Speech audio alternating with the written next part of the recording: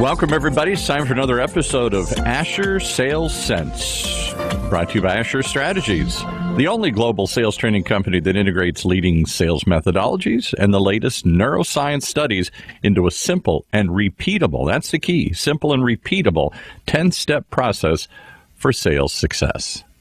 Thank you, Paul. Paul is our announcer for Asher Sales Sense, and I'm Dave Potts in the Asher Strategies studio in Washington, D.C. Our host today is John Asher, CEO and founder of Asher Strategies, and the title of the show is Goal Setting for Results, Close Deals Faster. John's guest is Sean Doyle, professional speaker, author, and executive coach. John, over to you. Sean, great to have you on the show. Well, thanks, John. It's great to be here. Appreciate it. Speaking of goal setting, one of the most impactful books I've ever read a long time ago when I first read it was Think and Grow Rich. And, you know, it was a huge study over 100 years ago commissioned by Carnegie, one of the richest men in the world, to figure out what is it about the top 100 industrialists? Why are they so successful? What is it about them? And if you really boil it down, they just took action. They set goals, little goals, big goals, and took action. So goal setting to me has always been just like fundamental to success in life. Absolutely, I agree. And so of all the people I've ever met who talks about goals, you are like the creme of the creme, the top of the top. So why do we need to talk about this? Why is this always such a puzzling subject? Yeah, it is interesting, John, because you think in the year 2019, we would have been way past the goal setting discussion, but apparently we're not. I travel all over the country as a speaker and a trainer and a consultant, and I'm still quite shocked how many people do not have goals. In fact, it was an interesting study that was done, and I know, John, you're a big fan of studies and data. I'll use them a lot in your presentations and in your books. But there was this study done of the Harvard MBA class of 1978. I would think that an MBA class would be pretty sharp, you know, maybe the creme de la creme, perhaps. In that Harvard MBA class of 1978, only when they took a survey and said, you know, do you have goals? 84% of the people had no goals at all, which is really shocking to me still. Yep. 13% had written goals, and only 3% had written goals and concrete plans. So you say, okay, well, that's a little shocking. And so what does that mean? Well, interestingly, this was a longitudinal study. So 10 years later, they went back and they found out that the 13% that had written goals were making 2 times more money. And the 3% that had written goals and concrete plans were making 10 times the compensation of the rest of the group. So I guess for the sales professionals listening to this podcast, I would say that this is so critically important to your success, is to have goals, because I'm sure everybody listening would love to make 10 times more compensation. So goals really seems to be an important part of that formula. No, I totally agree. And, you know, we do a lot of the neuroscience stuff in our training. One of the cognitive biases is called a commitment bias. And that is if you have a goal, you know, like, yay, we got a goal, good person. Then there's 5 things you should do to make sure you're going to achieve the goal at a high level. And one of them is just what you said, just have an intention to have a goal. And then number 2, write it down. Those are 2 of the 5 steps really to be successful in achieving goals. But, you know, you take it a great step forward, and that is you peel back the onion once you have the goal. So could you tell the audience how you really recommend doing that? It's interesting because there was a study done by Dr. Gail Matthews, and she found that people who write goals down are 42% more effective than those who do not. But I think one of the things that I talk about often, John, is great to have a goal, and those rare people that I meet that do have goals and have them in writing, that's great. But then I take it to the next level. Let's say somebody says, I want to lose weight, and that's a pretty common goal across the world. So he says, I want to lose weight, and say, well, how much do you want to lose? Well, I want to lose this much. Okay, great. So we have a goal. We have specificity, you know, this much weight by this time. Great. But then my next question is, why? And as an executive coach, I'm really amazed at how often people have goals, but they never are able to articulate the why behind the goal. So, for example, let's use the losing weight scenario. Well, I'm going to lose weight. Well, why? Well, because I want to look good. Okay, that's certainly a motivator or a driver, but why? Well, I want to live to be 100 and a healthy 100, or I want to see my kids graduate from college, or something along those lines. So I find that when we attach a why to the goal, it's a much more powerful driver than just having the goal in general. Yeah, not only that, just asking why once, in many cases, doesn't really get to the root cause or the root why, what's really driving it. That's exactly right. There's a great exercise called the 5 Whys, which I think is highly effective. Yes, totally agree. If you can really get it down to the fundamental why, and then have that image in your mind, like seeing your granddaughter graduate from college, to use your example, and then you have that image and keep seeing that image, then that really drives your behavior. Well, and I think that also, let's say someone's laying in bed and it's 5:30 a.m. and they're like, oh, I have to go work out. And they're like, well, I don't really feel like working out today. But if I say, no, I want to work out not because of the more shallow reasons, but because of the deeper reason, I want to see my granddaughter graduate, in your example, or I want to live to be 100 and live a happy, healthy life. 200, then now working out is much more than just today's workout, but the long-term view, which I think is critically important. Totally agree. The goal setting that you talk about applies to every aspect of life, doesn't it, John? I mean, not just personal, but all business aspects as well. Oh, absolutely. I mean, I think people that I meet that are in the world of business, they have very strong written professional goals and they have very strong written personal goals. And those two things are interwoven. I mean, I don't think people live, like a lot of times people say, well, I have a work calendar and a personal calendar. I'm like, well, that's an invitation to disaster. But oh, what appointment? I forgot, right? So the idea of people that are successful in business have very strong personal goals. People that have very strong personal goals are also very successful in business. So it's the whole totality of your life. Is I really recommend deciding different categories what you should write down goals for. About a year ago, I saw a study that applies to salespeople, and that's my kind of sweet spot, training salespeople. This was called a bicoastal study on the West Coast and East Coast, UCLA and Princeton. The study was all about when a student listens to a 45-minute lecture, in the university, is their retention higher when they actually write it down with pen and paper or when they type it on an electronic device, an iPad, laptop, and that sort of thing. And the interesting result of the study was if you type your notes, the retention after 24 hours is 0. So there's something about the kinesthetics between, your brain, the arm moving and writing it down that causes this retention of 40 to 70%. When if you type it, the retention is 0. So have you found that in your all your work on goal setting, when people have a goal and write it down, is it a lot better to write it down than type it? Absolutely. There's something called a reticular activating system. And this really belies the question that you just asked, John, or the statement that you just made, completely backed up by research, is there's something called a reticular activating system. And what we find is that when you take out a piece of paper, a stone tablet and a chisel, a piece of bark and some ink, doesn't matter.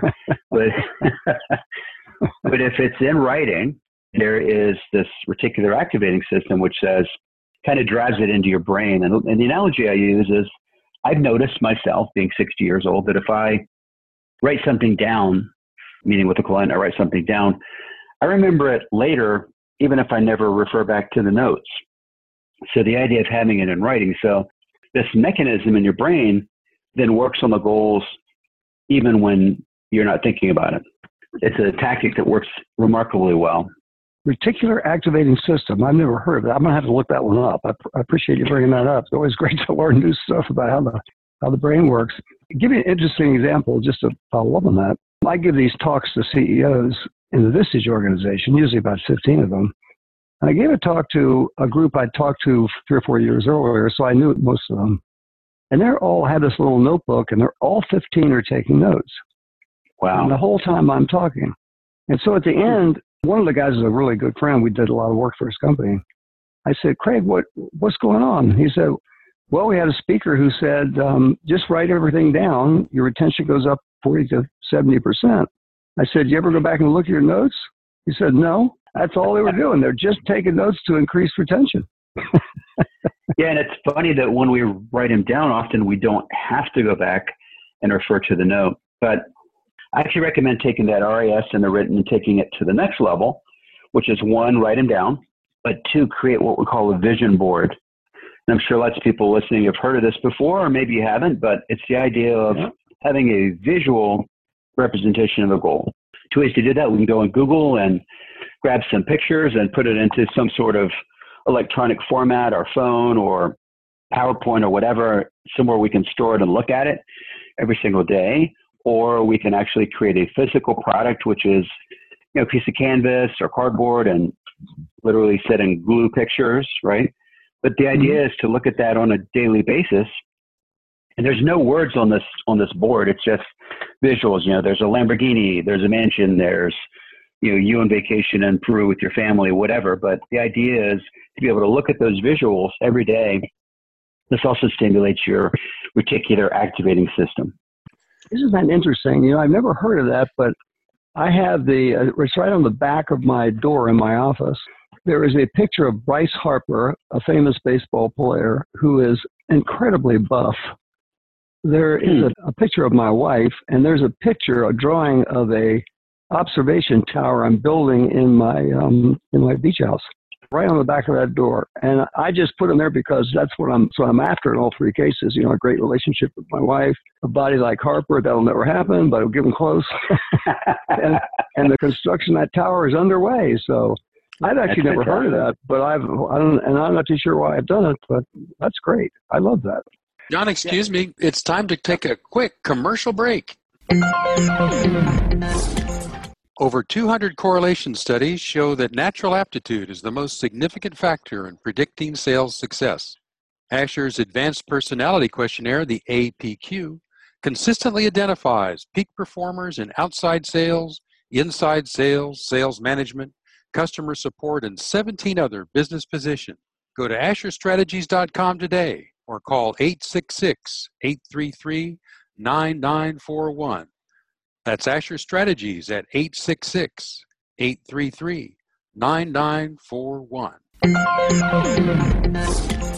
We've been speaking with Sean Doyle about goal setting for results. Now back to John and Sean. Well, Sean, this is great. I'm learning a lot, and I love goal setting myself. Let's see if we can take the discussion to most of the people listening are going to be salespeople and sales managers, maybe some CEOs.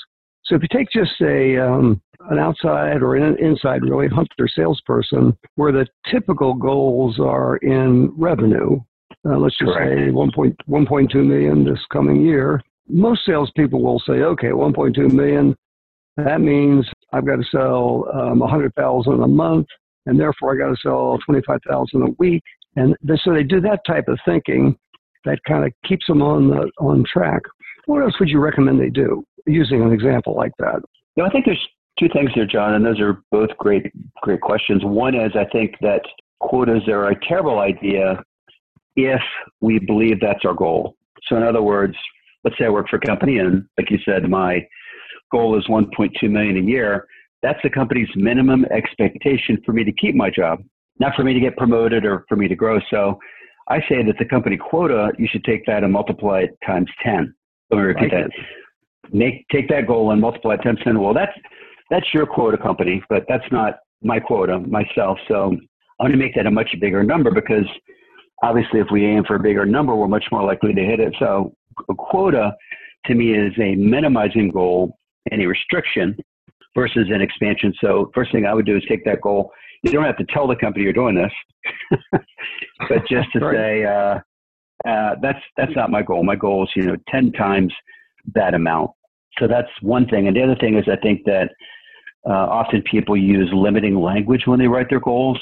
They'll say things like, I'm going to try to get to 1.2. I want them to be very much more Yoda than that and say, I'm going to make 10 million. I will make 10 million. So instead of using that minimum language, if instead of when, say when, try versus will, say will, might instead of going to, because it's interesting. The brain believes what we tell it. If I tell my brain I can do 10 million a year, Henry Ford said it best, right? Whether you say you can or can't, you're right. So we need to tell our brain the right story in order to maximize the achievement of our goals. So I like that. And so one of the things I've heard you say in the past is thoughts are things. Is that what you're talking about here? Yes, exactly. Actually, I have a book that came out a couple years ago called Thoughts Are Things. And it's based on a book written in 1889. And Prentice Mulford said, I really do believe that thoughts are things that what we think about is what we become. What we think about is what we do, generate, create, etc. So I've often used this analogy that if you're driving down the street and you look at a beautiful building, you say, wow, that's a beautiful building. Well, somebody thought of it first. Somebody designed it, somebody built it, and it became physical reality, but it started in somebody's mind. So you have to start building it in your mind first to make it a reality. Got it. Back to the salespeople and listening. What would be their step-by-step process? So let's just say the sales manager says, okay, your quota for the year is $1.2 million. Mm-hmm. So now what would be the steps the salesperson should take to really achieve a lot more than that? Number one, obviously write them down. Number two, make sure that those goals are something you're looking at every single day and really examine to make sure that they're large enough. But then say, okay, well, if these are my goals for the year as a sales professional, what are the actions that I need to take to make those happen? And then if I have yearly goals, I should then divide them up into quarterly, monthly, weekly, daily. But it's really all about the action that I need to take. So if I'm going to be, to your point about Bryce Harper being fit, so if I'm going to be fit, what do I need to eat? How do I need to work out? What do I need to drink? What are all the strategies I need to put into place? How many times a week do I need to work out? What kind of workouts do I need to do? So using the sales analogy, what are the activities and the strategies you need to put in place to make those goals happen? Because again, it's back to the Harvard study. It's written goals and concrete plans, not just written goals. And that really goes back to the fundamentals in good to great too. Absolutely. The same statistics apply, right? 100 brilliant industrialists and then all the rest of the millions of people. What's the difference? It's a pretty good parallel path that Napoleon Hill took in Good to Great that you're really talking about here. So I like the way they go together. And, if you go back to the commitment bias, what they found at Berkshire Hathaway, and these are for executive goals, if you do 5 things, then the probability of achieving the goal goes way up. One, have an intention to have a goal. So in other words, have it, visualize it, as you say, put it on your vision board, write it down, and then use your activating system with your hands and arms, and then share it with people inside the company, and then share it with the rest of the sales team. Then share it publicly, maybe with your business group or with your family. Then, number 5, meet with the sales manager, say once every 2 weeks, and tell the sales manager where you are with your overall quota, the goals that support the quota, the action plans you've got, so that the sales manager can give you some feedback and, of course, give you some help every now and then. So what they found at Berkshire Hathaway, do for all 5 of those, you have really high probability of achieving the goals. Well, I love those steps, John, and I think a big part of those steps is something I talk about often is shared goals are goals that help us maintain accountability. So if I share it with my work team, if I share it with my wife or husband, if I share it with my friends, then they can help hold me accountable publicly, privately. But I think the other thing about shared goals and accountability is support. So if I share it with people that I know and love, they can say, well, you can do this. Let me give you some ideas, or how's that goal going? So having that support from loved ones and friends and family and coworkers, the sharing part allows them to help support you. My wife and I sit down every year and write out our goals personally. I write mine down. She writes hers down. Then we have a couple goals, but then we know that we have that support system in place where she can support me and I can support her on a daily basis. So I think that's a very great motivator for wanting to achieve your goals. John, it's time for the wrap-up. Totally agree. All right. So, Sean, this has been great. If you're going to leave the salespeople and managers listening with just 1 or 2 or 3 main thoughts, what would those be? And also, of course, how can they get a hold of you? First thing I would recommend is I have a book came out about a year ago called The Goaltender, and I think everybody would benefit from reading the core principles in there about goal setting. It's called The Goaltender by Sean Doyle. That would be one. Okay, great. Second, everyone listening to this podcast to think about improving their thinking. I have a great quote from Amazon I just actually was reading some stuff this morning, and I came across this quote this morning. And the quote is, thinking small is a self-fulfilling prophecy. So thinking small is a self-fulfilling prophecy. So I really want you and your goals to think big and not to limit yourself with your language. And third really is, if you've not done it, not too late, doesn't matter what time of year it is, pull out a piece of paper and write down your goals personally and professionally, and it will massively improve your performance and your goal acquisition. That's great, John. Thank you so much for being with us this morning. You're very welcome. Thank you, John and Sean. That's all the time we have for today. Our next show is in 2 weeks. Be sure to join us. From now until then, John Asher reminds us to please get out there and sell something. Paul, take it away. You've been listening to another episode of Asher Sales Sense right here on Asher Strategies Radio.